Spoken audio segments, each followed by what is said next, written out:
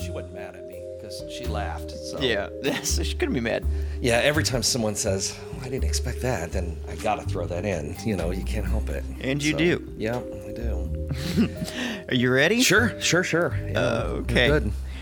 All right. Thanks for tuning into the American Hauntings Podcast, the show where we discuss history, hauntings, legends, lore, the dark side of American history. And today... I would say, except for today when we talk about none of those things. None of those things. Today we're talking our favorite 1970s horror movies. It is a Halloween episode. This is our every year at Halloween. This is what we do. This is what we do. And if this is your jumping on point for some reason, my name is Cody Beck, and with me is my co-host is author, historian, crime buff, and the founder of American Hauntings, Troy Taylor. Yeah, and if you are just jumping in, you may want to try a different episode. Oh, boy. Because this isn't what we normally do. Just quit while you're behind. Yeah, but we really enjoy doing it. Neither one of us, well, you know, Cody has his job is in the entertainment industry. So I guess really you are qualified to talk about movies. I don't know. Well, okay, but my job. You're correct on my job. Yeah. So you're qualified to talk about movies. I just like movies. Well, everyone knows because they've been sitting through a year and a half of Hollywood haunted Hollywood season. Yes, so it's funny. You know, you like movies more than I do. It's funny. I probably do. You definitely do, and I don't shy away from that. But it's something we get to connect on. Yes. And I guess I don't remember even how it got started. I don't either. I don't know why we decided to do it. Maybe we were picking horror movies or ghost movies or something. Oh, yeah, that's what it was. It was. We decided we did an episode on our favorite ghost movies. Yeah. That's where it started. And then we started talking about something else, and then we started going through the decades. And I think that maybe when we were trying to figure out what we do next year, maybe we'll do anything from the before the 70s, before the 70s in this century or something, and just pick some stuff out. But so because we're getting to an era here where a lot of people are going to be like, okay, you definitely weren't born, and I was even a kid when most of this. Well, some of it I was a toddler, so I really didn't see it until later. But so I don't know. We'll see. But we will have our year-end movie list, which will be after we complete. We're almost finished. One more episode. One more to go. We have this one will air, and then we will have one more episode of Haunted Hollywood for everybody, and then in December we'll be putting up our Christmas episode, which is always our year-end movies. Yeah. And, we surprisingly a lot of movies. I have had a ton. Not all good though. As many, yeah. Yes. Not even close to good. We were discussing that off air, that some things that were highly anticipated turned out to be not as anticipated as we had wanted. So right. I don't know. We don't usually get into that much, but I mean, I think I've talked to you a little bit about some stuff that we have both seen lately that we had liked. Yeah. And we'll save the reviews till later, but what I will recommend, if anybody's looking for some new Halloween movies, a few things that I think I've seen, and I know you've seen some of them too. Did you ever get a chance to watch The Night House?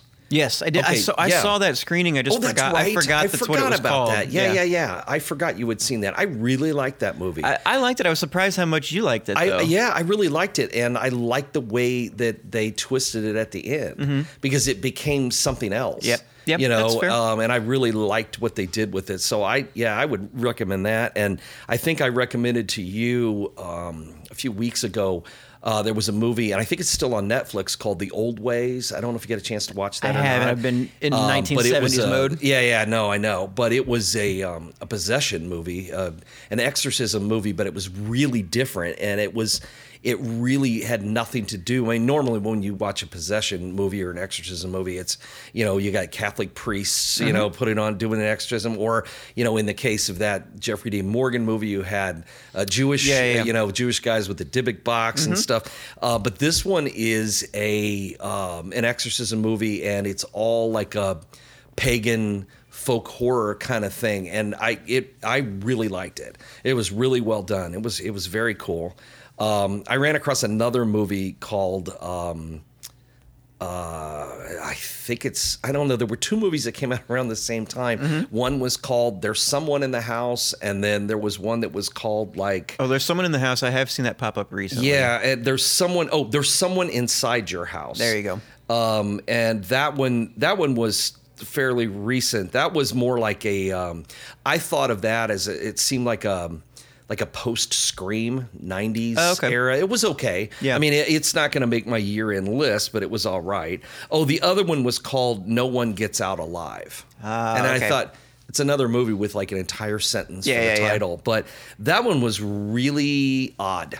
Okay. It's very strange, but it's worth watching, and it's on Netflix. So, if you've got a Netflix subscription, you might as well watch it. Yeah. But it was called No One Gets Out Alive, and it really goes in a weird direction.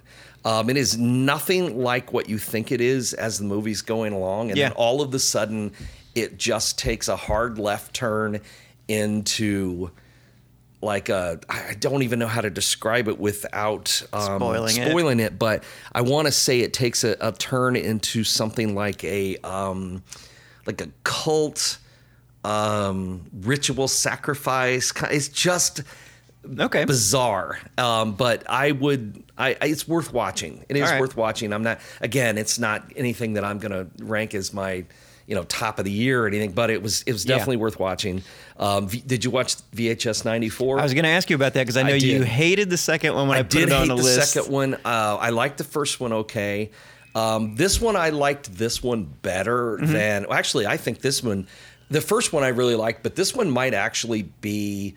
there's a couple parts of it that I didn't... But that's every anthology. They're never perfect. But be hit or miss. Yeah, and I thought the wraparound was weak and confusing with the SWAT team. It's like, where are we going with this? I know. And why is this happening? I don't understand. They needed a reason. And it also had to feel like the last installment had a feel of a movie someone made, a short someone made, and then they went, oh, you know what? We don't know what to do with this, so let's stick it in here. Yeah, it's either going to go to the Cloverfield universe. Yeah, that one was so like completely out of touch with the other ones. Yeah.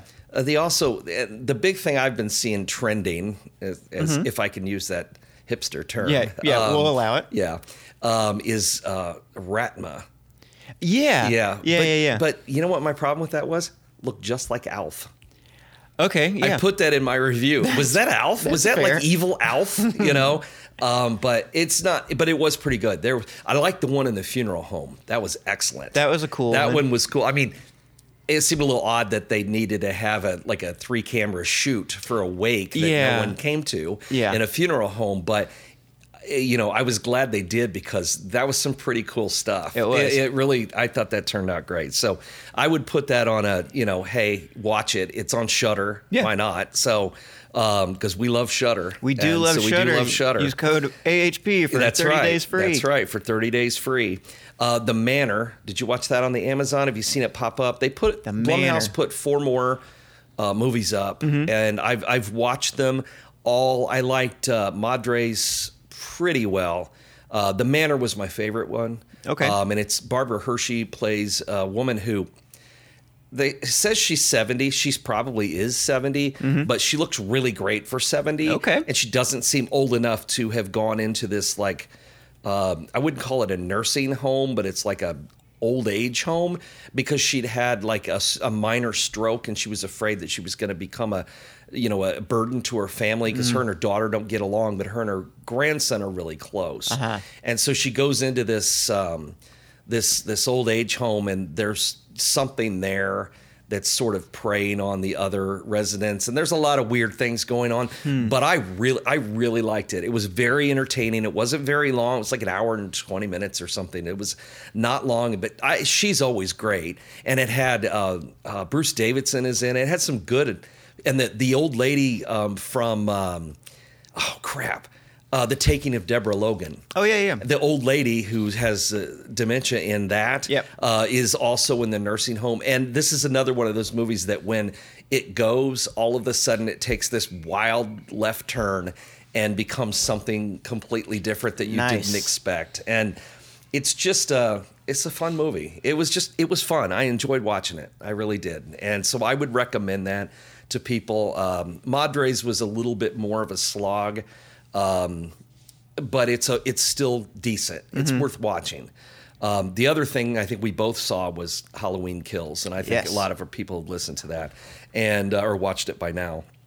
I enjoyed it. I like the 2018 Halloween. I like the fact that they stripped it down and took it all the way back to the beginning and said, this is the sequel.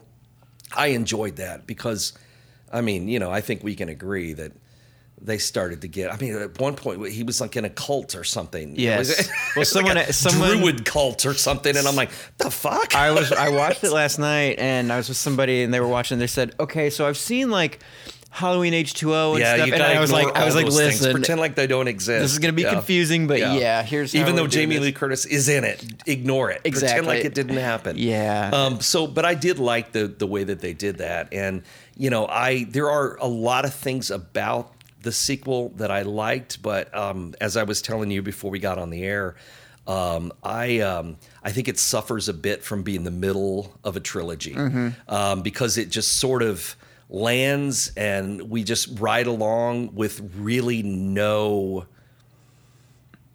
finish. I mean, it doesn't, there's no end to the movie. I mean, and yet we're expecting, every Halloween movie ends with, Michael supposedly dying and disappears or whatever. But this was just sort of left. I mean, I was like looking and seeing that we only had like 4 minutes left and there's still things going on. And I'm like, what is happening here?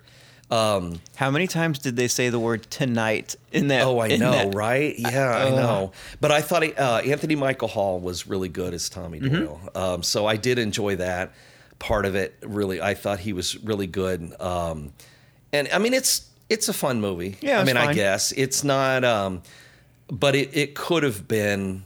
I think it could have been great, and it was pretty good. That's fair. I'll be interested to see, and it's supposed to be out like next year. I'll be interested to see what they do with it to wrap up a trilogy. Do they film them back to back? Do you know? I think they filmed this during COVID. I was listening to an interview with Anthony Michael Hall, and they'd filmed this. There were restrictions and things in place when they were filming, and I think they're filming the third part now. Okay. So I think they're filming it pretty close. That must have been a pain in the ass because all this movie is crowds and stuff. Oh, I know. I know. That's what I thought too. They must have really had to isolate everybody for this, But anyway, so if you're looking for some Halloween stuff, I think you're going to find some things in what we're just about to talk about.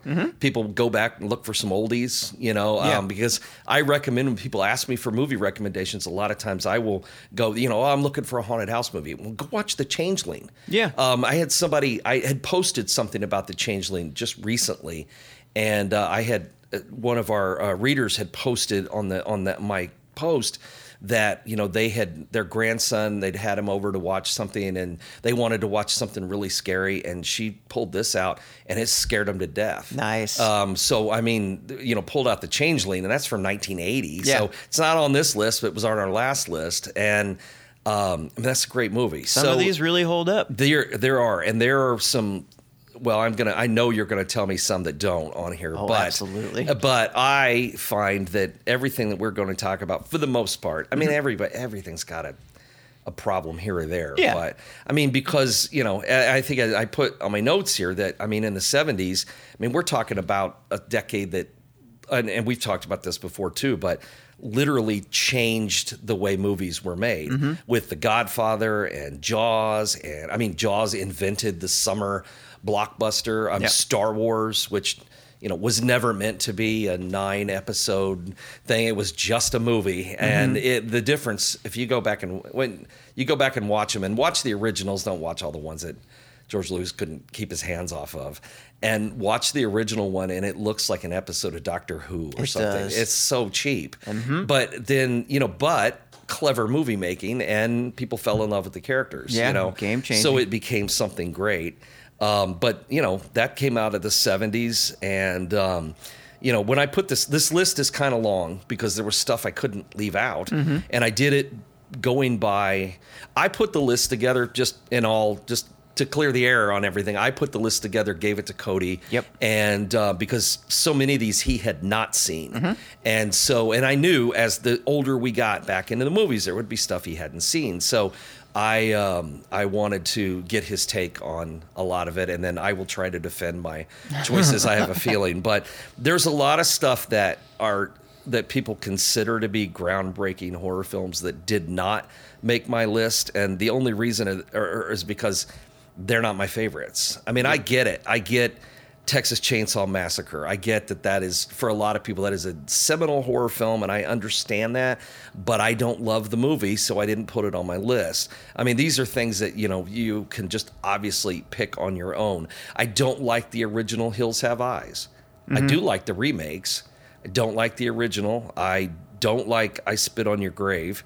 Yeah. Because, I mean, that's just like a rape fantasy movie. I get it. I mean, I'm glad it's great she gets her revenge and everything, but I don't know. That's a borderline horror film for me. Yeah. Is it? And we will talk about that. What makes a horror film and what doesn't. But anyway, so this is the list. So we're going to start down the list. And we're going to start with 1979, work our way backward. Mm-hmm. And so we'll start with Alien. Yes. Which is a sci-fi movie, but it is a haunted house in space. That's what they used to call it. And I think I love this movie. A friend of mine's mom took me and him to see it. This is how long ago this was. We went to the theater to see it, and then we got ice cream at Howard Johnson's afterwards. I'm not kidding. Howard Johnson's. There was still the one in existence at the time. But this movie scared the crap out of me. Yes. And I think that the scene where the alien bursts out of his chest is a great scene. But I'll tell you the one that disturbed me. Well, there's several that disturbed me even more. But the one where Ash turns out to, spoiler alert, oh boy, 30-year-old movie. Yeah. No, 40-year-old movie. When Ash turns out to be an android, and was always drinking milk, and he's got that milk bubbling out of his mouth when he's talking. God, that gave me nightmares. Really? Man. Yeah, it freaked me out. But I mean, I was like 11 or something. I was, pretty young, But yeah, I love that movie, and if you've seen the director's cuts, where the stuff that they took out, it does give it a whole different kind of feel. It does. This is one of my top 10 all-time movies. Oh, yeah, cool. I had to make a list. I had to make a list the other day, and this one made it. It's just, I think it's such a classic. The practical effects are amazing. The monster. Yeah, we've never seen anything like that before. I don't care if people compare this movie and say it's a ripoff of all kinds of stuff, older movies, but they don't. They don't hold up, man. I mean, they don't hold up like this. This movie will be around forever because not only is the ship unlike anything we'd seen before, because prior to this, all like sci-fi movies with spaceships were always like Star Trek, always clean and shiny, and this is a junker. Yeah. It is like a junker in space, and it's just, I don't know. There's just so much about this movie that was so cool at the time and remains so cool. I do periodically go back and rewatch the whole series. I start with, but the only bad thing about doing that, going back and starting with like Prometheus and stuff and working your way up, those look so much slicker, even though they're supposed to take place before this. Right. But whatever. It is kind of fun to watch how things changed. But the first one and the second one are always going to be the best. They are. I'm a sucker for, like, somebody asked me yesterday. It was actually Sean O'Connell from Cinema Blend. He asked me to do something at work, and I said, Sean, I'm watching the original trailer for Alien. If you could respect my privacy right now. And I told him what we were doing. And he said, are you an Alien guy or an Aliens guy? And I said, well, here's the thing. I said, I'm a sucker for everything in that franchise. I said, however, I think Alien's an absolute masterpiece. While Aliens, I do like it, but it's blast. I said it's more of what you'd expect from a movie called Aliens. Yeah. But I was like, but I love every entry in this. I mean, I love even Alien. I like Alien vs. Predator and the Requiem, all the garbage stuff. I love the first Alien vs. Predator. They're so much fun. That's the best. Yes. That's the one with Lance Henriksen and the pyramid under the ice. Yes. I rewatched that. I don't know how many times I've seen it. There's so much just fun. Something. It's so much like Aliens because it's like Aliens, but it's like a shoot 'em up action adventure thing. And I think that's why the second one works so well. Is everybody in it's good. You've got James Cameron's steady stable of people he'd always bring in. That the one chick who's in like all of his movies in some small part. That plays the gunners, the machine gunners, the two. And I mean, Bill Paxton, who's always in them. Bill Paxton's so good in that, and so unlike every other character he plays. Well, except for maybe Chet and Weird Science. But he drove me nuts in Aliens with the "We're all gonna die, man. We're all gonna die." Game over, man. Yeah, so good. Those are so great. So we're getting into the 80s there, but still, I think the first one is always going to be one of the best horror sci-fi movies ever. Agreed. Ever. I pulled some fun facts as I tend to. I like when you do that. And again, these are all taken from IMDb, so I have no clue. I know if they're true. I typically pick the ones that are the most popular, so who knows? And maybe it's the most popular because it's so many people saying this is absolutely not true. Right. But I didn't care to check. So fun facts. Let everybody else check. We'll just throw them out there. It's in the days like before the internet where you could just say anything and no one could check. So. Yeah, and it's almost like today, it's almost like people have the ability to check and then they fucking don't. The blue laser lights that were used in the alien ship's eggs chamber were borrowed from The Who. The band was testing out lasers for their stage show in the soundstage next door. That's pretty cool. Oh, when they come in and like scanning. Yeah, that's really cool. Yeah. I could see that though. Yeah. Of course. Harrison Ford turned down the role of Captain Dallas.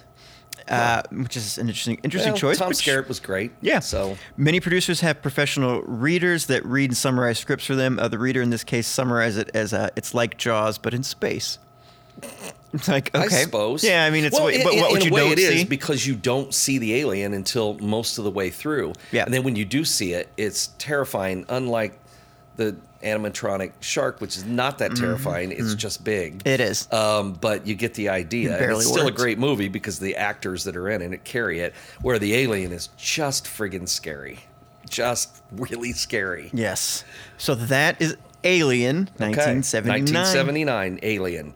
We promised that we would do that. We did. So, all right. So our next one goes in a completely different direction, even though it came out the same year. And I don't know how you felt about this, but I think this is probably one of the most visually beautiful versions of Dracula that exists. It is Dracula 1979, directed by John Badham. It had Frank Langella as Dracula. It had Donald Pleasance, who plays Dr. Loomis in the. If you need some context there. Yep. Sir Laurence Olivier played Van Helsing, and it's set in 1913. So it's set a little bit later than most Dracula movies. And Kate Nelligan plays the Dracula's love interest in it, and. It's not. The storyline is really different from most of them, and so it doesn't follow the book very closely. And it is based on the play that was done, and so you can kind of see that. You can see it, yeah, because it's very much a set piece kind of movie. But I just think the acting is great, and even though Dracula is a little disco-ish looking, yes, because it's the time period, everything in the 70s always looks like the 70s, no matter when it's set. Can't help it. He's a little disco-ish with the shirt unbuttoned and all that kind of stuff. But again, he was a really different kind of Dracula because he wasn't designed to look scary. He was supposed to look, seductive and alluring, and so it gave it a different spin. I just think this movie just looks so great. And you've got Sir Laurence Olivier slumming it, playing Dr. Van Helsing with a crazy accent, and I enjoy this movie. I just do. It's always been good. So I surprisingly like this one. Did a lot you? Too. Yeah, I remember when you were watching it. Yes. I wondered how you felt about it. I write some of my notes I took down. I said was not expecting to see a dead baby early on, which that blew me away. Yeah. Lots of hands shots in this. Yeah, I didn't even see that until you mentioned it, and then so I kind of went back and was looking through it, and I'm like, what's going on with this? Yeah, it's like a Tarantino thing, but instead of feet, did you find anything about that? I didn't. No, I was very curious when you told me that because I never thought about it. Yeah, it was just like the first thing I noticed, the first note I took, and it was just a lot of slow motion kind of hands creeping up and over, and I just kept seeing it, and yeah, it was funny. I really liked when he was climbing down the side of the castle early on, like cool. That was some cool stuff. Yeah. And then I watched the trailer. I think it came from the trailer, but it said the story of the greatest lover who ever lived, died, and lived again. Yeah, I thought that was pretty good. Weird. It was a weird marketing campaign for this. It was, very of the time period. Yes. Very, very the trailer is very 1979. Okay. All right. That's good to know. I think. But yeah, I know. I liked it. I recommend it as worth watching. So awesome. And and I would too. And just to clarify, I think when we've done this before, I would tell people like where to find these and all that. But since that changes all the time, and even Googling it now, you don't get always accurate results. No, you don't. Look for it. Most everything's on Amazon in some form. I think that's where I watched it. Can't remember where I pulled this one from. Yeah, I thought you did too. I'm not sure. Well, no, this was. See, that's the thing. This initially showed up that it was like on Hulu or something like that. And then you click through and it's like it used to be, so the page still ranks, but then it's like, oh, we've moved, or you need to update, add Showtime or whatever. So just Google it. But also I would say look around for a lot of these things, because I found some of these after I paid for them free on YouTube or Tubi with commercials and shit like that. So keep looking. You can probably find a free-ish version of this stuff. Yeah. If you don't want to pay for it, most of the stuff that I've got on the list, I own either streaming or either digital or DVD, which is kind of how they made the list, is because it's stuff that I thought was good enough to own. That's okay. But that might not be for everybody, and a lot of people don't want to collect stuff. So just look around, because most of the stuff is out there. Yeah, and if you pay for it, $4 or whatever. Yeah, it's always cheap. Fun fact for this one, there were 2 stipulations that Frank Langella insisted upon when accepting the role of Dracula in this movie. First, there'd be no scenes with fangs dripping blood. Yeah, there are no fangs. That's right. Yes. That is right. And second, he wouldn't do any commercial promos as Dracula. Oh, really? Yeah, okay. You really think about that. Yeah, that's weird. So that's Dracula, 1979. Yeah. What do we got? All right, so the next one on the list is one of my all-time favorites. It is just one of my all-time great horror movies. It's weird as hell. It is. It's crazy as fuck. I mean, it is a nuts movie, and Don Coscarelli made this thing for like nothing. I mean, and you can tell it was made on the cheap, but it spawned a not always great series of sequels. But the first Phantasm is, I still think, is genius.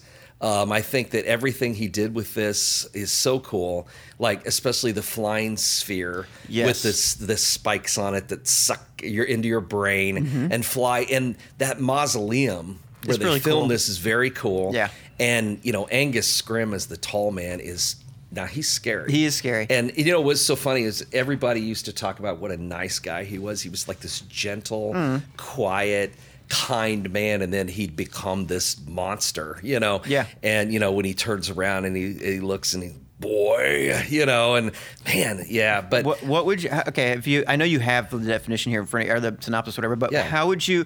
If I just asked you what this movie was about, what would you have said? I don't know. It is about this guy who is enslaving the dead, taking dead people and turning them into slaves for an alternate universe filled with the Jawas from Star Wars. And what's so weird about that is all of it was filmed at the same time. Neither one ripped off the other one. It was complete fluke that the monsters look the same. But the idea of these creatures in these robes, though, is that, and it's so, the thought that went behind this is then when they take the hood off one and it turns out to be like somebody they knew, and he's been squashed into a short little thing because the gravity is different in this alternate universe. So bizarre. And, and everyone's just so unlikely, the characters are. They're not people that you would expect to see, like Reggie Bannister, the guitar playing, I love the guitar ice work cream in this. man with the ponytail, and it's like, what in the hell? And then you had the young kid, and I don't know if you've seen any of the other ones or not, but like in the second one they just gave him a whole bunch of money and said, here, make another one, and they replaced the kid. And it's 2 is like the hated installment, and actually most of the ones after this suck, in my opinion. Sure, okay, where I can see that. when he and Reggie go looking for the tall man, hunting him across the country, they're just not great. But the first one is you know, it's a hidden gem for most people who may have heard of it and haven't seen it, but I like it. It was always bizarre. loved the silver flying ball. Yeah, So cool. I read like your little synopsis thing, and you said, and of course this flying silver sphere, and I was like, what am I getting into? And I saw that thing floating around. I was like, what the hell is this? I actually rewound the guitar scene because I was like, this is kind of cool. And it's so weird. Yeah. Though. I mean, why would you throw this in the middle of this movie? Just playing on a porch, hanging out. Yeah. I said this movie's heady as fuck. And then I also wrote down, I watched all these with the captions on because the sound's kind of in and out all the time. With some of them, And this one, it just kept saying warbling noises or warbling, which is a perfect way to describe it, but I love that word. Fun facts, Don, how do I say, Coscarelli? Coscarelli, you mentioned this a little bit, but he rented all the filming equipment used to make this movie, always on Fridays, so he could use it all weekend, return it on Mondays, only actually having to pay one day's rental. And then he took the title Phantasm from the works of Edgar Allan Poe, which is apparently frequently used in his writings. So there you go. That's Phantasm. Yeah, Phantasm, 1979. So, all right, we're going to go back to 1978 finally, because see, that's what I said. There's a lot of movies here. They will get a little fewer as we get back further. But so this one is the original Dawn of the Dead, which was George Romero's second zombie movie and my second favorite of the zombie movies. I think Night of the Living Dead is still better than Dawn of the Dead. And this one kind of picks up. You don't notice that it goes from 1969 to 1978, but it picks up the storyline immediately with the zombie apocalypse. And it starts with a new TV station and a guy and a girl at the TV station who have to escape in a helicopter. And a buddy of his is a SWAT team member and his friend. And the four of them escape and hole up in a secluded shopping mall. And then it becomes too much about, in my opinion, consumerism, and I don't need, honestly, I just want a good zombie movie. I don't need because this came on the heels of, and don't be wrong, George Romero is a great director, it's great ideas, all of it, but he started believing his own press about Night of the Living Dead, and we've talked about this before. I know I've talked about it on the podcast. The Night of the Living Dead is like a stand-in for the Vietnam War and shit. It was a zombie movie they made for like $40 grand. It was never meant to be a statement about anything. I mean, the only thing I think that movie made a statement about was in the late 1960s making a black man the lead character, and then the way that it ends. I think that was the only statement it made, is the irony of all of it. But by now he's been hearing about how he made this movie with all these deep, things. And so he decides to do it and then continues to do it with the ones that followed. And that was disappointing to me. But I still like this movie. I think I love the idea of the shopping mall thing and the crazy, they have all this stuff at their fingertips and they're locking it down.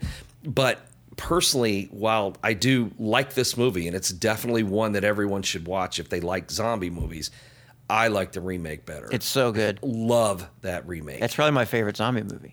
Mine too. Yeah. I have watched it at least a dozen times. I think that movie is just, every note works for me. I just really like it. I remember the first time I saw it, and I was blown away by it. But fast zombies. But yeah, because you're fucked. Right. Oh yeah. It's nothing like when you watch Walking Dead and two guys can kill like 100 zombies because they barely move. And I keep thinking, how does anyone get bit in this? I don't understand. Also, that's to be so much fun. But but something that always stuck with me, so I love that remake of Dawn of the Dead.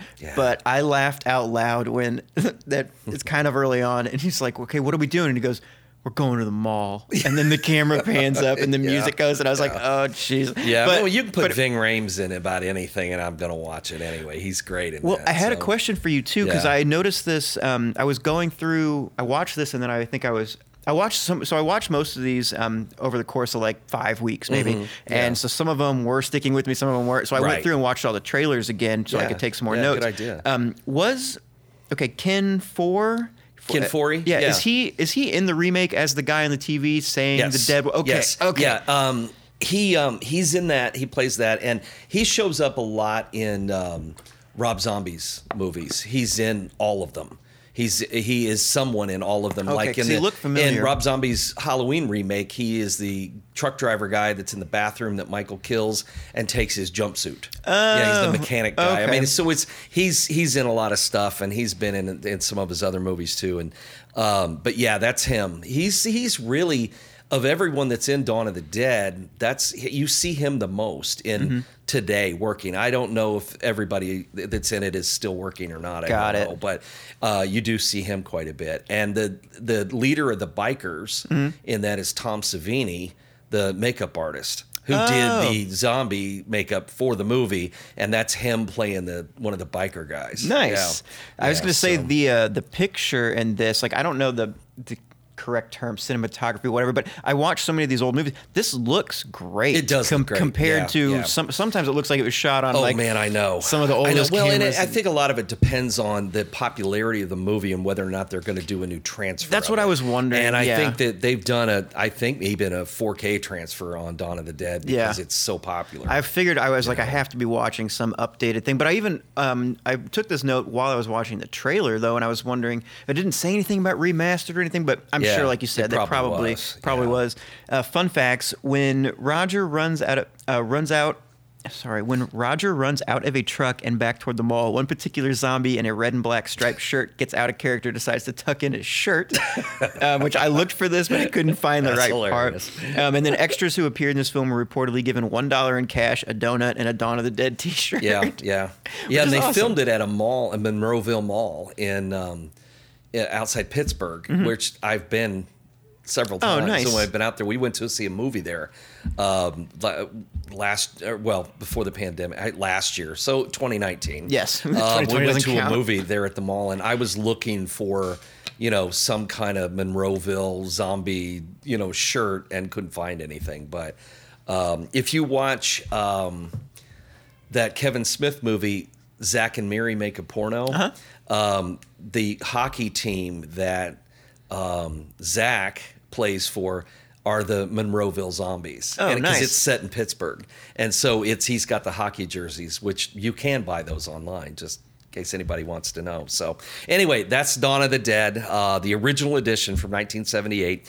The next one, speaking of original editions, the original classic, Halloween, also 1978. And a lot of people don't remember how this movie even starts because we've been so hammered with versions and different things, and Jamie Lee Curtis playing his little sister, and she wasn't, and I liked how they handled that in the 2018 reboot. So it was like his sister, and then the other guy goes, nah, somebody just made that up, So, but he does kill his sister Judith 15 years before the movie starts, and then gets locked up in the mental hospital, and then of course the night he came home, he returns to Haddonfield to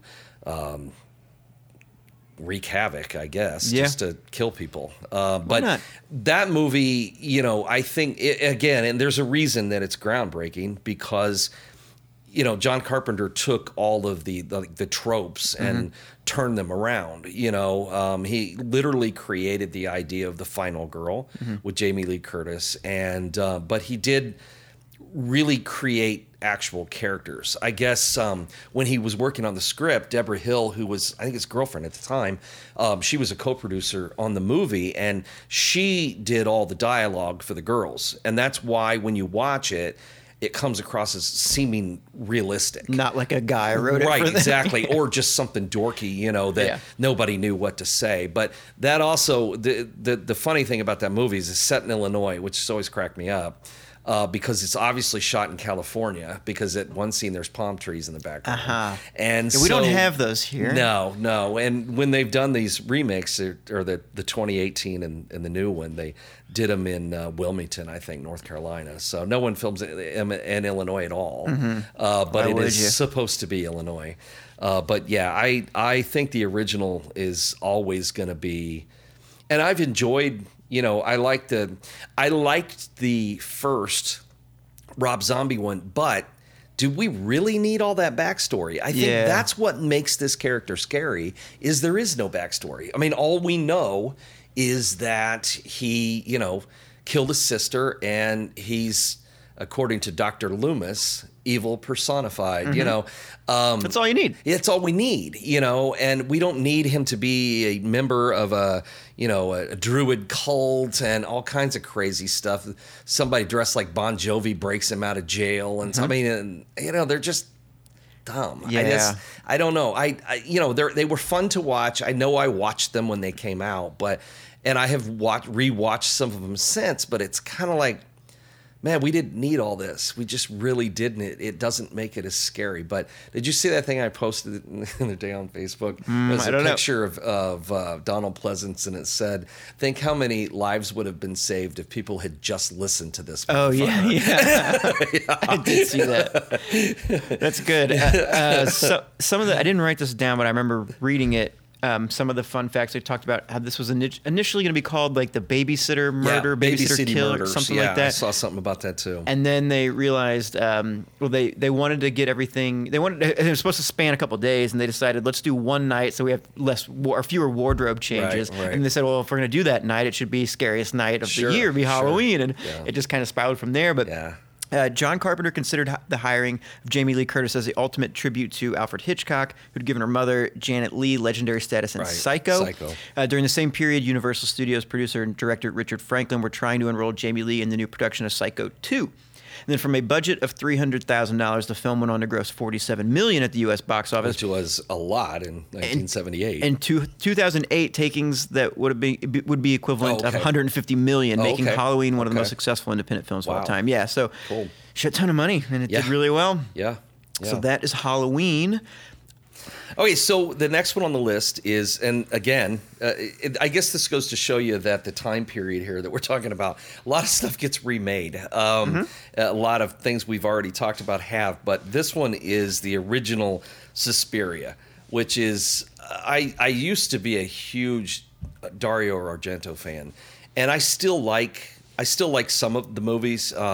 For me, they've kind of aged. I don't know. They've aged poorly, I think. That's just personal opinion. But this one still works for me.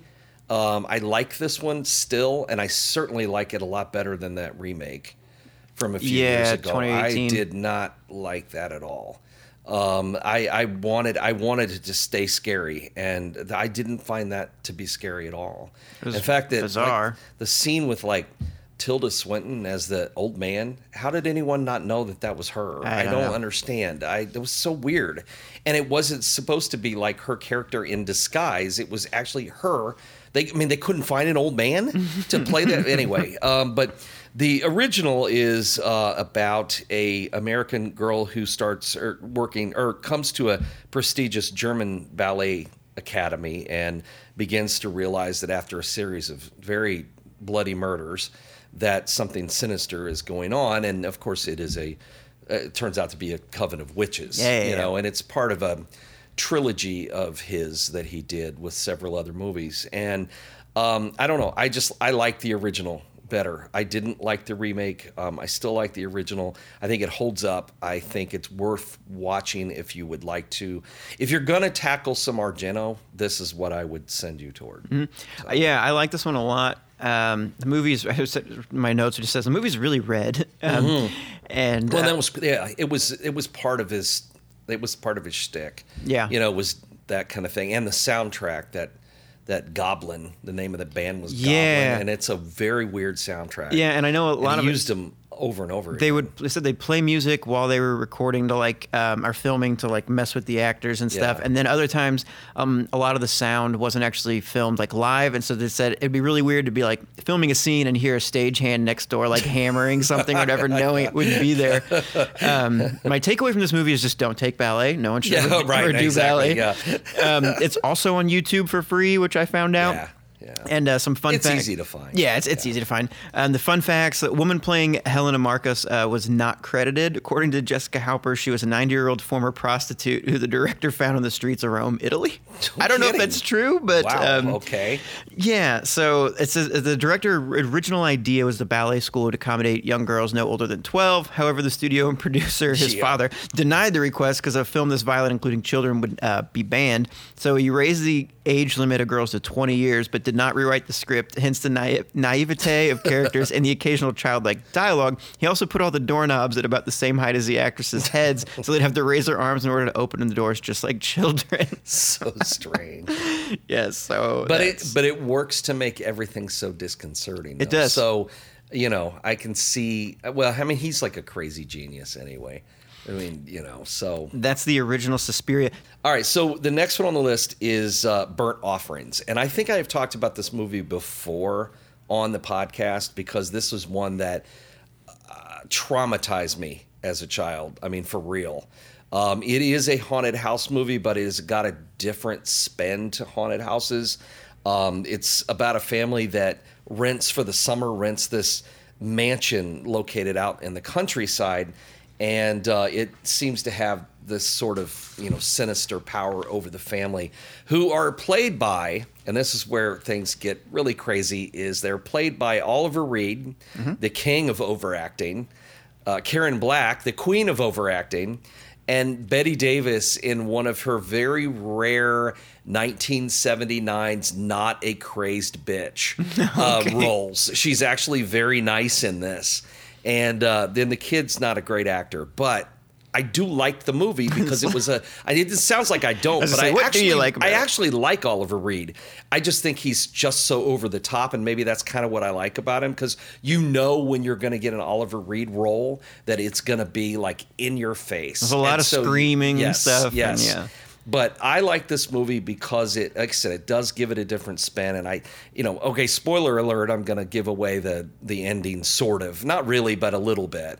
That the house is the evil character in it. It's the house itself. And the more it traumatizes the family, the more it rebuilds itself. Because when they move in, it's all like overgrown and the paint's chipping and pieces are falling off. Only $900? Yeah, it's a really cheap deal because they expect them to kind of take care of things over the summer, and that they don't have to because the house takes care of herself. I love the scene when it's the storm, when it's raining, and the shingles are ripping off the house and there are new ones underneath. That is a cool scene. But the thing about it the way it traumatizes the family is it will give them like in Oliver Reed's case, he had been having nightmares since he was a kid about his father's funeral. And one of the things about it that had traumatized him so much was the chauffeur who was driving, the family in the car. And he had these little round sunglasses and this really creepy smile. Yeah. Seriously, I watched this. I didn't see it. It couldn't have been 1977, or is that what I said this came out, or 76? 76. But it couldn't have been long after that. It was probably, here's a quick story about the primitive days of television. Yeah. When a movie would come out at the theater, there was no next market at the time. So a movie came out of the theater and it was gone. There were no videotapes. All you had to, if you wanted to see something, you had to wait for it to come on, what they would have Thursday night at the movies or Monday night at the movies. And it would be I can remember my stepbrother and I would be all excited James Bond movie was going to be on, an old one, because it had been on in years, and, we were too young to have seen it at the theater, and here it was, with commercials and everything. Or it would be on the late show if it was a horror movie, which means 10:30 at night on a Friday or a Saturday. That was it. There was no way to watch this stuff. So you kind of had to wait I would, just to give you what a geek and loser I was, when the new TV guide came, I was so excited when the new TV guide, my mom would buy the new TV guide at the grocery store. She'd bring it home, and I would sit and read the whole fucking TV guide, and I would mark all of the things I wanted to make sure I didn't miss, circle it, because you couldn't record it. You had to be up to watch it. And so I can remember many times on school nights at 12:30 at night. I'm up really quietly with the TV turned down real low, sitting real close, so I can watch some horror movie I really wanted to see. I love it. Well, I saw this on one of these late shows, and it traumatized me. I had nightmares about this driver for a long time after I saw it. And so years later, I thought, okay, I'm going to rewatch this and see if it's any good. Surely it's not going to be. So I watched it and I'm like, yeah, didn't hold up, piece of crap. That's too bad. Boy, that movie was great when I was a kid. So then a few years later, I decided to try it again. Mm-hmm. And then I think I had a better appreciation for it and could see how frightening the movie was and could be as I was older. And so I highly recommend it to anybody who wants a kind of an oddball haunted house movie. I recommend it. So. I liked it. It was loud and obnoxious, but it was interesting, and I was glad you put it on the list. Yeah. Some fun facts. Betty Davis detested Oliver Reed, referring to him as that man, and only speaking to him when they shared on-screen dialogue. Yeah. After filming, she described him as possibly one of the most loathsome human beings I've ever had the misfortune of meeting. The house featured in this film would later be used as a funeral home in the film Phantasm. Oh, that's the same house. It sure is. It sure is. I didn't even think about that. You're right. Yeah. And then it was featured in the 1985 Roger Moore James Bond film A View to Kill. Or A View to a Kill. No, I did not realize that. Yeah. That I didn't put together. I'm sure I saw that one, but it's been a long time. Also, the funeral home director guy, that's got to be what Slender Man's based off of, right? Like you would think. It's like, I think something. that Angus Scrimm was tall anyway, but they, of course, made him look taller. They put him in, like, big boots and shortened the cuffs. I mean, the old, Boris Karloff Frankenstein monster thing, they shortened the wrists on his jacket and stuff, so it makes his arms look longer. Smart. And they did that with him too, make his pants look shorter. But that guy was tall anyway. When you go see him marching across somewhere or with a giant coffin slung over his shoulder and stuff, So anyway, but that's Burnt Offerings, and if you get a chance to watch it, it's worth watching. And if you hate it, I'm sorry. It's probably going to be one of those love it or hate it movies, but give it a try and see what you think. So also 1976 was Carrie, Stephen King's very first book, the very first of his books turned into a film. Brian De Palma, I think most of us have seen this movie. Mm-hmm. I think anybody with an interest in horror movies has seen Carrie. So I don't think it's something we have to spend a lot of time on. But it is a great book, it's not a great book, actually. I don't love the book. Not a fan of the book, huh? I don't love the book. I mean, it's good. It's something different, but I don't love it. But the movie, on the other hand, is so well done. And Sissy Spacek is so good as Carrie, playing, two different roles, this mousy kind of, beaten down, picked on girl, and then she like comes alive when she's dressed up for prom, and she looks completely different. And no other version of Carrie is ever going. I mean, they've remade it, they've tried to do sequels, but no one can play Carrie like Sissy Spacek can, because she can play someone unattractive and someone very pretty, especially then.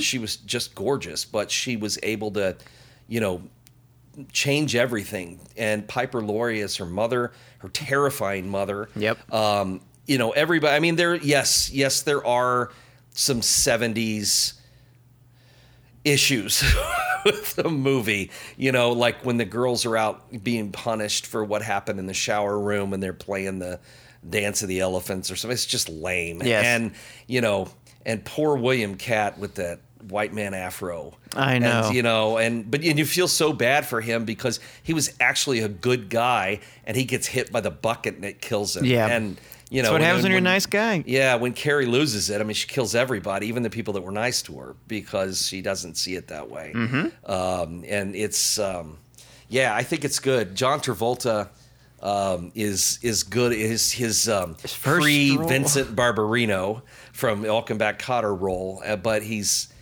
such a turd. But really, he's just being manipulated by what's her face I can't even think of her name right now, and I know her. She was in all of De Palma's movies. Couldn't tell you. I think they were married or dating or something, but Okay.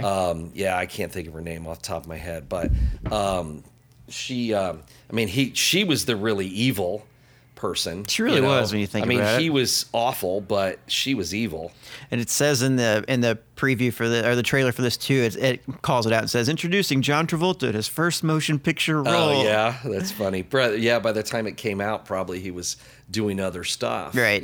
So, but yeah, that's it. He's such a dork. It's so there are some very dated cultural references in it. A lot of these there are too. Oh yeah. But well, you can't. Once you get into the 70s, it's gonna happen. Mm-hmm.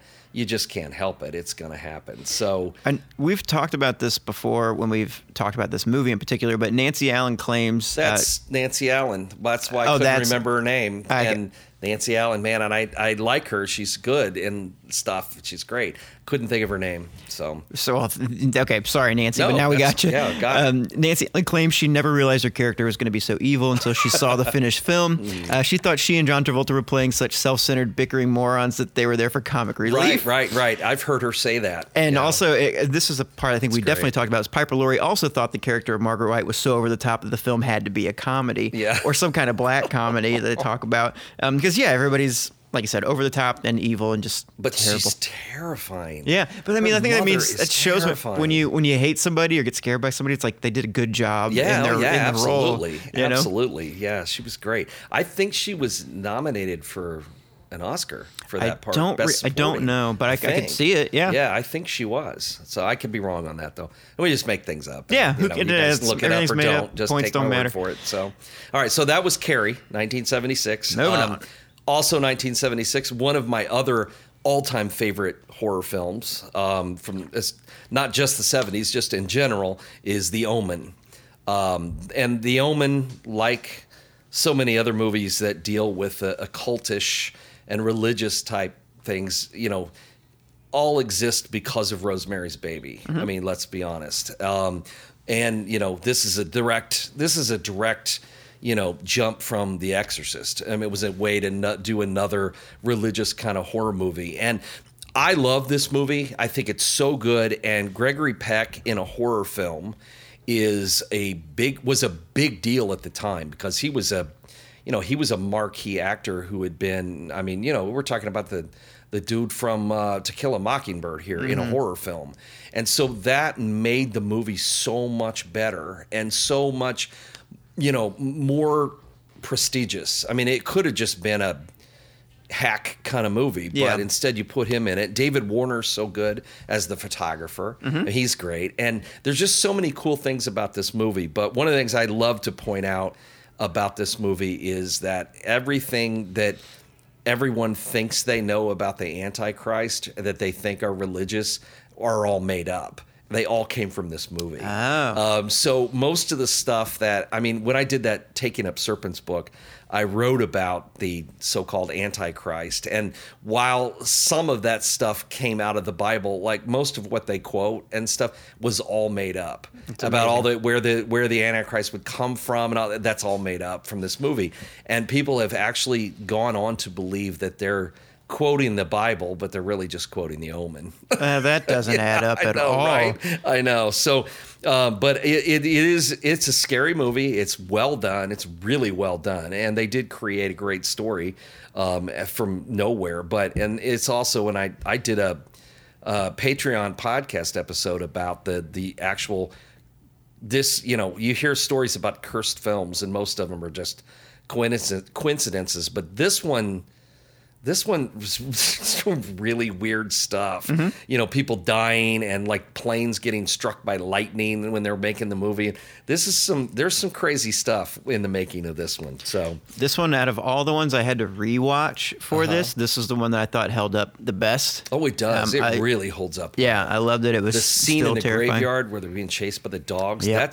That's legitimately a terrifying scene. Yeah. And when he comes down on that that big pointed fence and it goes through his arm. Yeah, oh my God. I was. Just watching when that. that happened. I was trying to figure out, did it just graze him and get stuck in his thing? Was it supposed to go actually through his arm? Because the whole time they're climbing over the fence in the beginning, I was like, the first time I saw it, I was like, somebody's going to land on that fence. I mean, we've already seen, part of a metal rod go through somebody already. Right. Oh, boy. Okay, fun facts about this movie. Harvey Stevens as Damien was largely chosen for this role for the way he attacked Richard Donner during auditions. Donner asked all the little boys to come at him as if they were attacking Catherine Thorne during the church wedding scene. Stevens screamed and clawed at Donner's face, kicked him in the groin during his act. Donner whipped the kid off him, ordered the kid's blonde hair dyed black, and passed him as Damien. They did dye his hair for it, yeah. One of the reasons why Gregory Peck accepted the role of the tortured father, conflicted with guilt, was that he hadn't been around when his son Jonathan committed suicide in 1975. Which is heartbreaking. Yeah. And Jerry Goldsmith didn't want to attend the Academy Awards that year since he'd already lost multiple times before. Didn't want to go through with the ordeal, losing again. It was his only Oscar. Yeah, but man, that soundtrack is awesome. It is great. The chanting and all the singing and stuff in it, man, that's creepy as hell. Yeah. This is one I really like, and one I never regret rewatching. Yeah. Because it just holds up. My favorite part though is when the nanny at the birthday party, when the nanny comes out the window. It's all for you, Damien. Yeah, it's amazing. I love the ending. Yeah. Oh yeah, me too. Me too. I love all of it, but the ending too. Great movie. So anyway, that is The Omen, which I'm sure a lot of our people have seen. Mm-hmm. Now here's one you may not have seen, and I know you had not seen it. I had when never I put even this heard of it on the list. This is a goofy, weird mashup of genres here, but it's called Race with the Devil. And it is about two couples who go on vacation in an RV from Texas to Colorado and then are terrorized after they witness a satanic ritual taking place near their campsite. But the one thing you have to mention about this is where things get weird is that they are also like motocross motorcycle riders. Yes. And they bring them along so that they can ride around, and that becomes... Jesus. Sorry, everybody. Well, we'll just cut that out. I can cut it out. So they bring the motorcycles along with them on the back of the RV, and it's just, there's a lot of motorcycle riding scenes. But what makes this movie work is that it's Peter Fonda, who is one of the coolest human beings that ever lived right after Steve McQueen, right? I mean, it's Peter Fonda. Yeah. And Warren Oates, who I just love him. And he played Dillinger in the 1970s Dillinger movie. It's a terrible movie, but he's just, I just like the guy. I really like him. And it has Loretta Swit from MASH that played Hot Lips Houlihan. Love MASH so much. And she's in it too as playing, I think she's Peter Fonda's wife or Warren Oates? I can't remember. I can't remember. It's been a while since I see it. But anyway, so then they become, after they witness this, they're out getting drunk. The women are asleep in the RV, and two guys are out getting drunk, and they see a fire, and then so blatantly, stupidly decide to go look to see what's going on with the fire, and discover that there are Satanists who are having a human sacrifice, and then they get spotted watching the ritual, and then the Satanists begin chasing them across the Southwest. It is a goofy movie, but I just think it's fun. It is fun. It's a fun movie. I mean, it's meant to be scary, but it's also just, I don't know. The motorcycle stuff just cracks me up. It just makes me laugh. And so they're being chased, and then the police are in on it, and I don't know. It's just one of those kind of popcorn escape movies that most people haven't seen. I liked the snakes in the RV. That scene was fun and terrifying. It was actually. It was pretty terrifying. Yeah, and they're beating the hell out of them with anything they could find, and trying not to move. And at one point, there's an old Dodge truck that goes up on two wheels. That was pretty crazy. I forgot about that. And there's one of the characters, I don't remember which one, but somebody said, "I'm getting too old for this shit." In the movie, I was like, I said it. And then I really like the ending too, which I did too. I guess I won't spoil it. People haven't seen it. Well, only because most of these, you're not going to spoil the ending to Alien. Yeah. But something like this, I'm hoping people will give it a try, just because it's entertaining. Yeah. And if you haven't seen it, it's a fun watch. Well, fair enough. The same year a movie The Devil's Reign came out, and it's also a cult kind of movie, but the cult leader is played by Ernest Borgnine. which Who's that? if you saw him, you'd recognize him. Okay. He's an older actor who did a lot of stuff like disaster movies and that. But he used to be on a show called McHale's Navy. Oh, I remember McHale's and Navy. it's like, really? You're just not buying it. William Shatner's in it too, and it's in his usual role. Yeah. As William Shatner. Yeah. So it's not a great movie at all. But it's also on Shudder, and I believe Race with the Devil is too. But I think I saw it on Amazon Prime. It is on Prime for sure, but I don't remember where. I ended up watching Shudder it. then. But anyway. Fun fact, real quick. This is the director Jack Starrett. Possibly. His favorite movie of his own. Oh yeah. Yeah, and then the chase scene involving the motorhome and its various stages of worsening damage were it's used as awesome. stock footage for an episode of the television series The Fall Guy. No kidding. They do fuck this thing up. Yeah, they do. Yeah.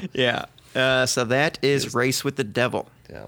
The next one on the list, 1974, is Madhouse. It was a Vincent, which I have a weakness for both Vincent Price and Peter Cushing. I like them both. Yes, you do. I do. I really do. They did a lot of great. I mean, Vincent Price does a lot of really great over the top movies. He did a lot of those Poe movies for Roger Corman in the '60s and things. And he's just a cool guy. And he's also, people might know him a little later as the voice. Oh, he's in. The movie, Tim Burton movie, Edward Scissorhands. Yeah. And then he also does the voice in Thriller, the Michael Jackson song. That's him. That's Peter Cushing. You'd recognize him if you saw him.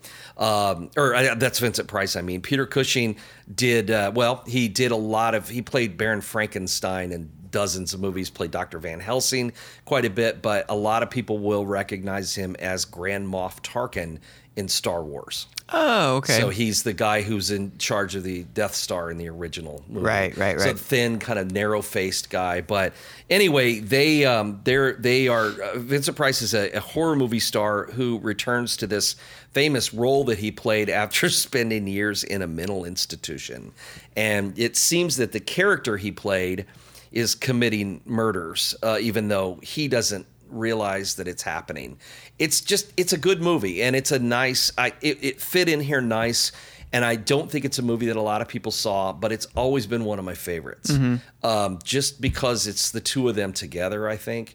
And I think that they did some other stuff together, but mostly I think just having the two of them in this movie together, I just really liked it. Did you get a chance to see it? This was one of two that I didn't get to watch. Find? Yeah, it's hard to find. Yeah. I had an old DVD of it, so I just rewatched it because I liked the movie and I was trying to rewatch everything if I hadn't seen it in a while. Yeah, it bummed me out though because like I said, I went through all these trailers and I think you'd like it. This is one that I was like, I would legit just watch this right now if I could. Yeah. And I'm sure it's out there somewhere, and I'll find a link to it. But yeah, it sounded good and it looked good. I did find some fun facts. Sure. During the costume party, Robert Quarry is dressed in his outfit from the film Count Yorga Vampire. Yorga. In which he played the title role. Yeah. And then during the last scene and over the closing credits, it's Vincent Price whose singing voice that we hear, which I'm not. No, see, I did not know that. Yeah, I'm not that's surprised because, yeah. like you said, his voice is so many. His voice is iconic. Yeah. He played so many things over the years. So yeah, if anybody knows where to find Madhouse, let me know. Yeah, let Cody know. And I'll dig up my DVD. You can always borrow it. Hey, that's true. I appreciate it. All right, so that was Madhouse. Yep. The next one is everyone knew was going to be on the list, and it is The Exorcist. And we will not spend a lot of time on this because we already have ad nauseum. And all I have to do is mention Exorcist, and everyone who works with me cringes because they've heard everything about The Exorcist way too many times, as a lot of you guys have too. So we're not going to get into that too deep, but it's got to go on the list. For 1973, it is one of the greatest horror films of all time, even though, when it was being made, they said it wasn't a horror film and blah, it's just like Silence of the Lambs. Oh, no, that's not a horror film. Sure it is, but so anyway, The Exorcist, I don't know if you have some fun facts or you just want to leave it at that. No, nothing that hasn't been said before. Okay, well, let's just leave it then and move on to another 1973 title, which is The Legend of Hell House, which I did watch again recently. And I still like it. It's about a physicist and his wife and two mediums who are brought in to investigate what was called the Belasco House, where 27 guests had inexplicably died in 1927, along with most of a team of paranormal investigators that was sent back in the early 1950s. And Roddy McDowall, who always, a fixture in British films, especially in the 60s, was in so many things, plays the only survivor of the 1950s investigation. And they bring him back because the physicist and his wife have invented this machine that will get rid of all of the negative ghost energy in the house. And of course, things go badly awry. Yes. But yeah, this is written by Richard Matheson based on his book. Richard Matheson, who did lots and lots of episodes of The Twilight Zone. He did The Omega Man. He's so many things. Really good writer, great horror writer. And but this is based on his book Hell House. And I like this one. I like this one a lot. Did you get a chance to see it? I did. Yes, it is available pretty easily to be found. Yeah, this one. You didn't like it? No, I thought it was fine. It kind of like some of the ones I hadn't seen. A lot of them blended together for me. Oh, sure. And ran together. I can see that. I remember, I wrote this one. I wrote, this black cat is acting just like a normal cat. Yeah, right. I know, right? It goes crazy and attacks. And there's ectoplasm in this, which is not something you normally see in movies. Yeah, and it. During the seance scenes are pretty cool. I mean, they're a little different. Yes, so that's why I noted it. There's a line that I wrote down here. I don't remember why I wrote it down, and I want to know if you remembered it, because it just says, you weren't even 5 foot tall. And I don't know why I wrote that down here. Wrote that down? It's in the notes, so I didn't get to go back through and check it out. So I'm curious. Look into the. Did you look in the IMDb and see if it was quoted somewhere? And I didn't even do that. Some explanation. I didn't. So weird. if anybody knows where or why I would have written that down, and maybe I pulled it from another movie. I don't know. But fun facts: the unsettling tales of Emmerich Belasco's act of debauchery and evil at Hell House were loosely based on stories involving occultist Aleister Crowley. Yeah. And then writer Richard Matheson toned down the graphic violence and more intense sexual scenes of his novel to give the screenplay. The book is a much more hardcore than the movie is. Yes, it really is. Even though it's got some good stuff in it, and I think that one of the things I've found appealing, I think that both of the women who are in are very pretty, and they really fit the parts well. But yeah, there is a lot of really graphic stuff in the book that didn't make it into the movie. Okay. So that is The Legend of Hell House. What's up next? The next one on the list, because here I just was looking to see if maybe there was something to do with that quote, why in the world it was here or why you had written it down. I'm not seeing it, but there are quotes here that says, "You, me, that girl, Lionel, all together, naked, drunk, clutching, sweating, biting." Yeah, this is in the. Why do you make that? Why is the house so evil? Drug addiction, alcoholism, sadism, bestiality, mutilation, murder, vampirism, necrophilia, cannibalism, not to mention a gamut of sexual goodies. Shall I go on? So that gives you a taste of this being a 1970s. Early 70s horror movie where they were pushing the limits that they could. Ooh, excuse me. Wow. Good God. Jeez. Sorry about that. Did I wake you up? We can cut that part out. Okay, so the next one on the list. So that was The Legend of Hell House. The next one on the list is another one that you knew I was going to include, which is The Wicker Man, the original, not the Nicolas Cage remake. Much to my dismay. Bees. That movie is horrible. Absolutely horrible. This one is not. Moments. Although it does have its moments that I don't care for, which I think there's an awful lot of musical parts to this movie that I found distracting. I understand. Yeah, they just seem unnecessary. Okay. All the singing and the. I mean, I get it. I get it, like the singing in the bar, because you've got Edward Woodward playing this police sergeant who is like this very strict Puritan, repressed guy who is on the Scottish island at this village, Summers Isle, and he is there looking for a lost girl that the locals all claim never existed. And well, and again, spoiler alert, but come on, man, this movie's been out for a while. They're trying to lure him to the island, yep. And to be, a sacrifice to the Wicker Man as part of their traditional celebration. But I really like this movie. It's like what really kicked off the British folk horror thing, which is something I'm a fan of. And so I've always liked The Wicker Man. I mean, I get the reason why there's the scene in the bar with the singing. I get it. It's supposed to show how uncomfortable he is with sex and everything, because it's like a dirty song the girl is singing about herself. There's a lot of boobs in this, lots of nudity, but that's supposed to be, I mean, it's there for a reason. Part of it, yeah. But yeah, I've always liked this movie. I just I didn't know if you'd seen it before. I saw it for the first time when we did another episode. I don't remember why, but it was on some other list. And I didn't. I think I watched it for that because I didn't know it existed. I only knew about Nick Cage. And just the one thing the Nick Cage. Well, the one thing I pulled out of this is my favorite part is how Nick Cage obviously takes a different approach when he's yelling at the classroom full of children. Because in this one it's just like you're lying. You guys are lying. And Nick Cage is like freaking out on these kids. Yeah. Well, because it's Nicolas Cage. Yeah, because it's Nick Cage. But yeah, I like this one. It's good. You remember? And also, I just want to bring up that article about like Midsommar and Wicker Man. The comparisons between Midsommar and Wicker Man. Yeah. And I had talked about that to you when we first saw Midsommar, because the first time I watched it, I couldn't get, well, you knew the first time I watched it, I didn't really like it. Yeah. Because I couldn't get past the fact that it seemed like such a ripoff of Wicker Man.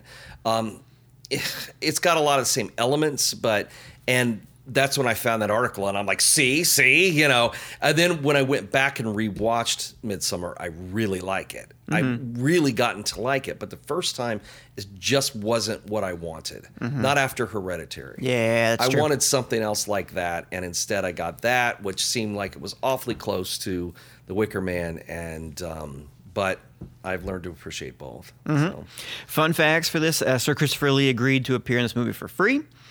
He paid for his own press tour out of pocket and hit every stop willing to interview him about the movie. According to rumors, some farmers in Iowa were surprised to see him on live early morning public access shows. That's funny. Yes. So that is The Wicker Man. Yeah, it's The Wicker Man. So the next one on the list is Asylum, which is... I've always been a sucker for... And again, it came from my afternoons of watching things on... Saturday afternoon horror movie weekend with on TV. It's where I watched all this stuff. AIP, Hammer not as much. AIP and Amicus were a couple of British film companies that did a lot of anthologies and would have a wraparound like VHS or Masters of Horror or whatever, that kind of stuff.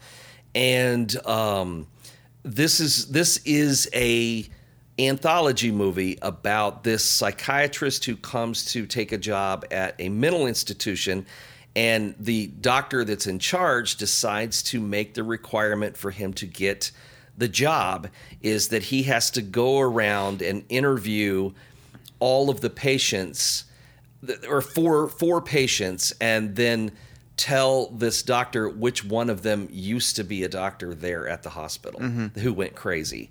And I said, this one was always my favorite. There's some really cool pieces to this. Peter Cushing is in it. It's got some good people in the movie, and British, very, very, character actors from England that were very recognizable from other movies like this. But Asylum has just always been better than they did a Tales from the Crypt. There was all kinds of titles. But this one has always been my favorite. The House That Dripped Blood was another one. And some of them were just terrible, absolutely terrible. Or like most anthologies, there's always installments that are weaker than others, like VHS. But in this particular case, all of them are pretty strong. And it's just a good movie. It's got a good twist at the end. Did you get a chance to see this? I watched this, but I didn't read anything about it. I didn't read your notes on it. Okay. I was confused almost the entire time. Oh, were you? As to what was figure out what was going on. As to what was going on. Yeah. I thought it was fine, but it was like, this is bizarre. And then I read your stuff afterwards when I was taking my notes and things, and I was like, okay, this makes a little bit more sense. Well, and a lot of these, as you've noticed, a lot of these movies were movies that I found not as an adult. I found them as a kid, and in various different ways, but they stuck with me. Yeah. And for whatever reason, certain ones stuck with me. Other ones were just completely forgotten. And there's a lot of that too. But because they stuck with me, I have found the joy behind these movies Totally. that I keep watching, and we'll go back and rewatch, and this is one of them that I really like. Yeah. No, and basically all I understood while watching this was, okay, he has to find the one patient out of this because they plainly say that, Right. It's just like, here you go. Other than that, I was like, okay, so what the hell is going on here? But no, I enjoyed it. Maybe now knowing more about it, I can go back and check it out again, and I'd probably appreciate it more. But I also wonder that it's something kind of about movies is, I didn't see like the Goonies until I was like 20 something. Right. I missed the boat on it. I don't care for the Goonies at all. Yeah, and see, I saw it when it came out and I liked it, but I think I was too old for it. Because the Goonies was aimed at when it came out, it was aimed at someone who was a few years younger than I was, even though some of the characters were my age. But it seemed aimed at the younger characters, Sure. and I was older than them, so I missed it. I missed it too. Yeah. And it's not something that you can go back to now and watch and get the same enjoyment out of it. It just doesn't work. Yeah, and I think even if it's not necessarily an age thing, it's just sometimes you just miss the boat on certain things. Oh and yeah, absolutely. It's just what happens. I've never been I'm not hooked on the movie either, and I have friends who are, and I get it, but Good. it's not me. I'm glad I have it's a not partner just in you. this. So yeah. Fun- so that is. Oh no, I'm sorry. You got some fun Just facts. two quick things. Okay. Shot in 24 days, and then Richard Todd stated in interviews that he regretted making this film. Oh, well, that's too bad. Yes. So, all right, so that is Asylum, and is a fun anthology movie worth watching.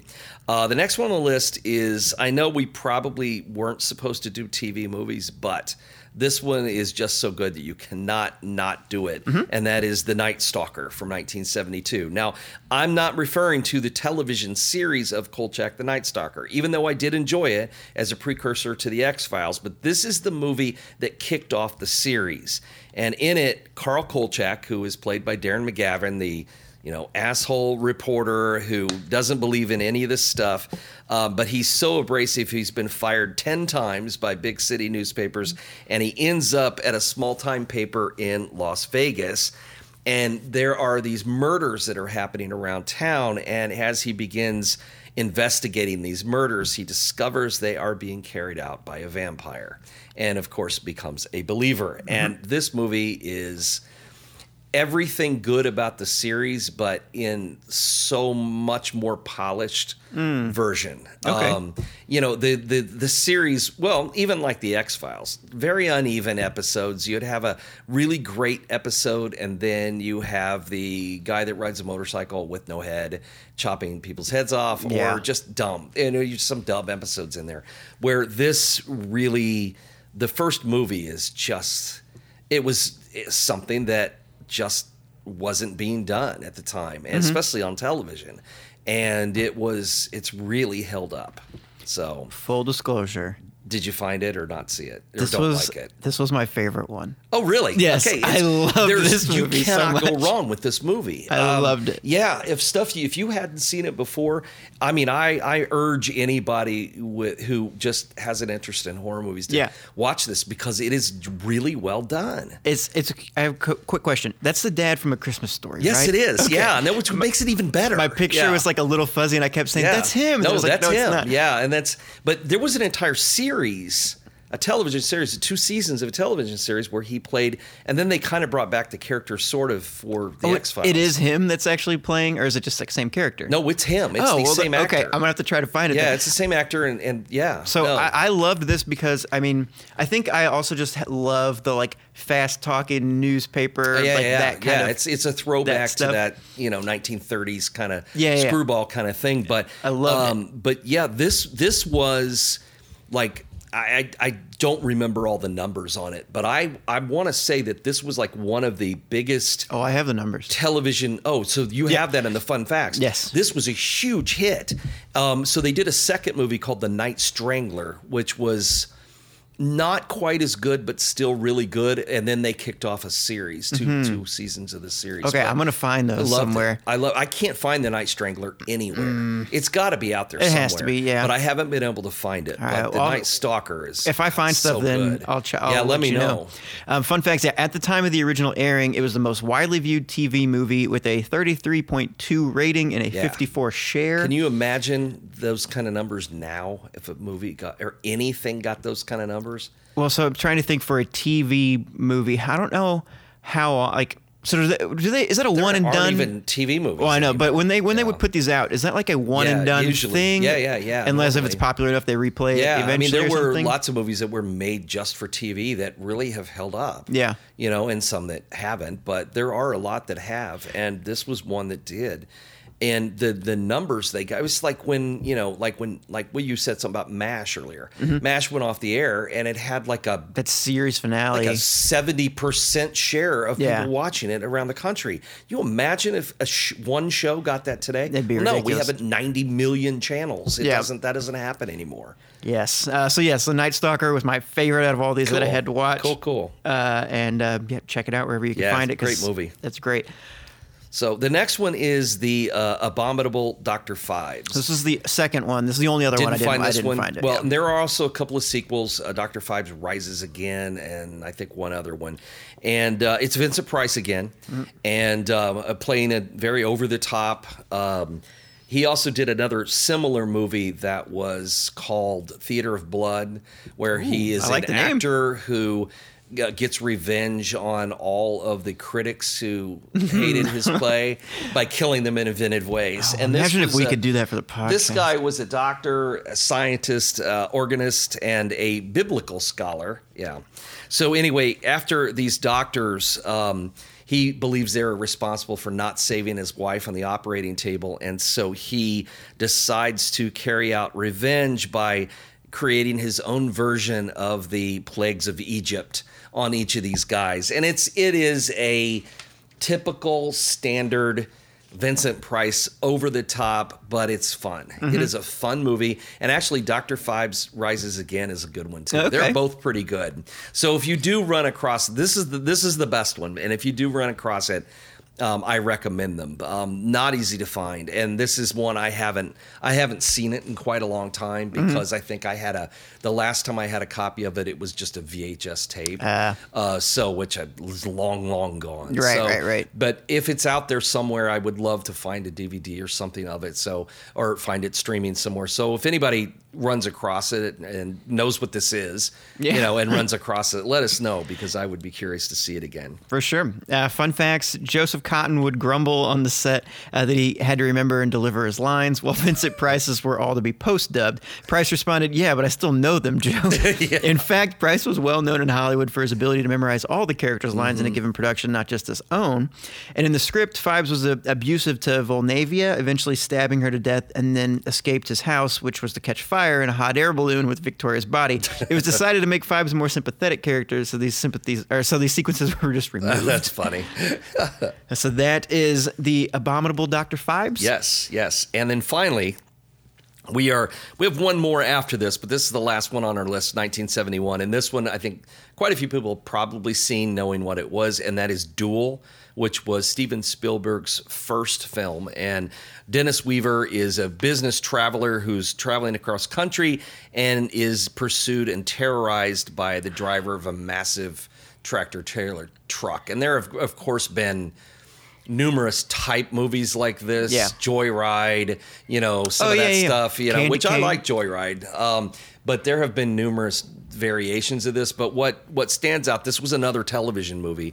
What stands out, it was Steven Spielberg's first movie that he directed, and it still holds up. And I think what I like about it is, remember in Joyride, Rusty Nail, and you never see him. It's the same way. It was invented in Duel. You never see the guy in the truck. Right. But this is a really well-paced, really well put together movie. I don't know if you saw it or not. I did you get see a chance it. to watch it? Did It you not frustrated like it? the hell out of Oh me. yeah, sure.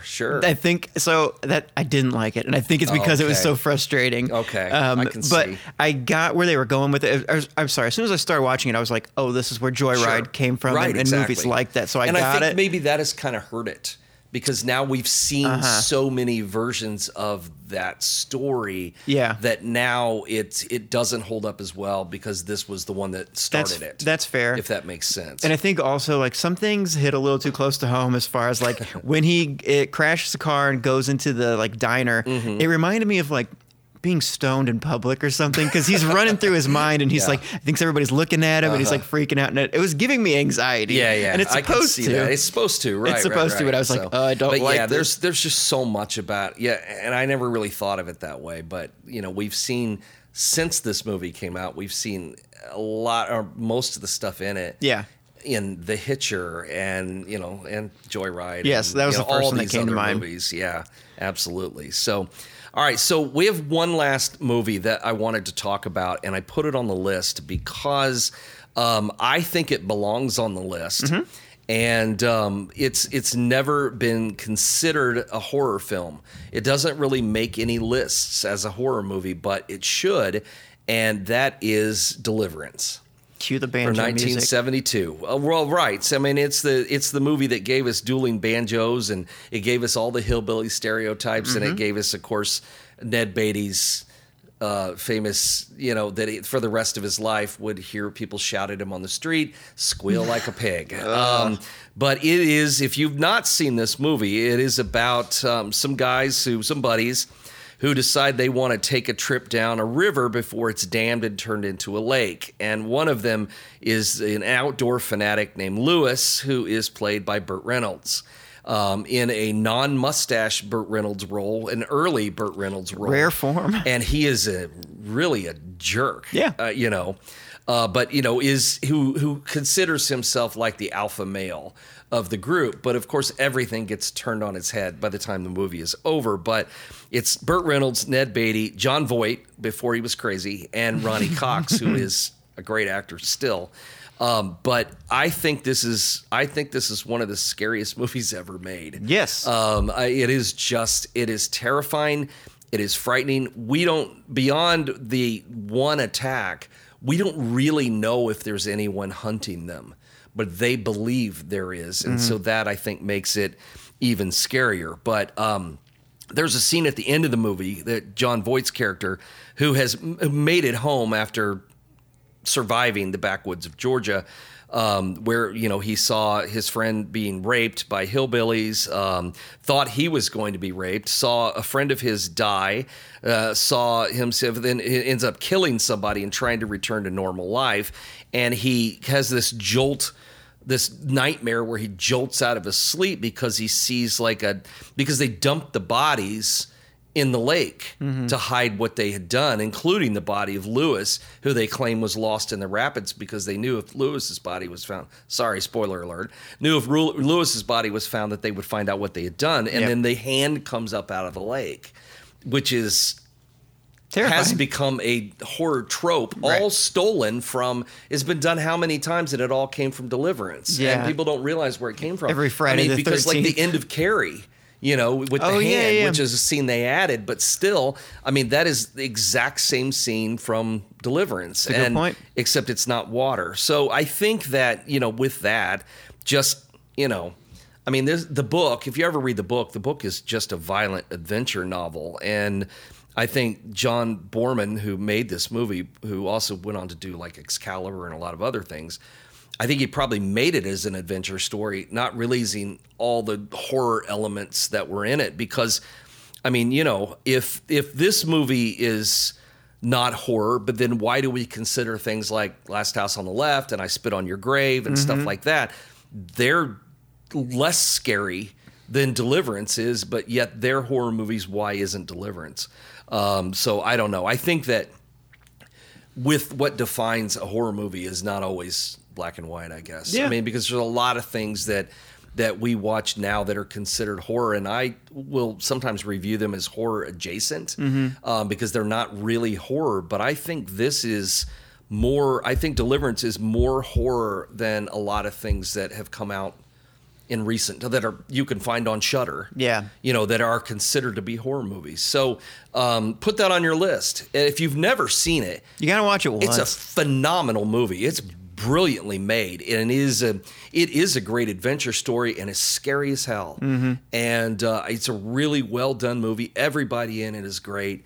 I've got it on streaming, but I bought this Blu-ray a few years ago because it had like a reunion, like 50 years later, of all the guys who were still alive at the time. They were still living. I mean, Burt Reynolds has died since then. I think Ned Beatty, is he still alive? I'm not sure. I don't remember. Burt Reynolds has died since then, but they were both, they all got together and were talking about making the movie. And it's a really good interview thing, that they did. So, I bought it just for that. And I'm not normally one of those people who buys things for the extras, but this time I did. Yeah. I just think that it is probably one of the best films ever made. And I know what everyone remembers is, Ned Beatty, squealing like a pig, Right. and all that. But that's just such a small part of the movie. And it's, it is given us, people who've never even seen it. It's like people who quote The Godfather that have never seen it because they've heard the lines. Well, Dueling Banjos. How many people go out into the woods or something and see an old trailer or something there, and start humming the banjo thing. But that's such a great scene, and it's interesting to know the behind the scenes of that. Like that kid really didn't, they just picked that kid to play that part. He didn't know how to play a banjo. Oh, yeah? Yeah, he didn't play the banjo. They put that in. I'm Actually, not there was surprised. someone sitting, those aren't even his arms. No How's that shit. for a weird No story? shit. Those aren't his arms playing the banjo. They're someone else's. Oh, behind okay. him. Yeah, I could and see Ronnie that. Cox is playing the guitar. But that song, everyone knows it. We've all heard it. We've used it as a punchline forever. Yeah. But, that song was like, I think it was nominated for an Oscar and stuff. It is an iconic piece of music. And but it's become a joke to us. But if you haven't seen the movie, I recommend watching it. I really do. Yeah. It's terrifying, and but it's just super well made. Yeah, I So, think we used to put movies in like the horror genre if they had something supernatural or something like that. Right, But that's all that makes a horror But the movie. scariest shit that happens know. is what humans just do to each other. Yeah. Well, I think what changed. I think Silence of the Lambs kind of changed that because at least as far as how we. Obviously there have been movies before that we didn't really consider horror, but were. But that is. That's a horror movie. Yeah. There's no way that you can not say that that's not a horror movie. And but they, of course, no one considered that because horror movies are not prestige films, and even that has finally changed over the last few years, thanks to like Ari Aster and Robert Eggers and things doing The Witch and things like that. Those movies have now become something that they're not for everybody, but they're definitely horror films, but they're not for everybody because they've become like prestige pictures. Would you fight me on so hard? Parasite Parasite. being a horror film that Oh God, that's not a horror film. See, it is not a horror it's film. about people doing terrible things to each other. Yeah, but it doesn't matter. I don't know, there's Troy. a line. I don't There's know. a line. Where's the line then? Parasite is on the wrong side of it to be a horror film. God. Yeah, we're never going to agree on that one. I can't remember the last time I was so disappointed in watching a movie. You didn't- because not even I in really general? thought that was going to be. Well, but that's what ruined it. I was sitting there waiting for it to be a horror movie, and I'm like waiting for it to be something scary, horrific, something, and instead it just kept going. People and get I'm their like, heads bashed in. Yeah, but it's not. I know, but I don't know, man. We'll never agree on that one. I was so disappointed when I watched that, and I'm like, this one, and I hated everything about it. I was like, why did this win an Oscar? This is horrible. It's a horrible movie. It won a lot of awards. I know, but they were all wrong. Oh in my my opinion. God. Just in my opinion. See, Troy, get Troy then- recording for 2 hours. Yeah, and, yeah. This is But what then we happens. also could start talking about The Witch, which you hate. I fucking and hate I that think movie. it is. I think it's one of the best movies ever. I love it. Look, right on my phone. Look at my screensaver. Oh, you can't see it because there's stuff on there. My screensaver is Black Phillip on my phone. You just love that posted a movie. goat yesterday too. I didn't did. you? Well, yeah, it was something. something about when you're trying to learn Latin and keep mispronouncing. Oh, yeah, everything. yeah. And it was like someone's doorway, and there was a goat standing in their hallway. I like goats, You and do. so I thought that was funny because I'd like to have a goat, and 'Cause, I like, you'd could like to have a mispronounce goat? some Latin, and a goat would appear. Well, So, it's almost the holiday time, so if anybody's looking for something to get Troy, yeah, a black goat. Yeah. That dances on its hind legs. So. that's all I got, man. Yeah, my we brain's should wrap dead. this up. Yeah. We have my brain is completely burned out now. So hopefully you guys made it all the way through to this point. In the Is anyone podcast. still listening? I know. I don't know if they are or not because we've been going for a couple of hours here. So it always happens with these movie episodes. It does. Usually they're always even happens. longer, I know. feel like. This is.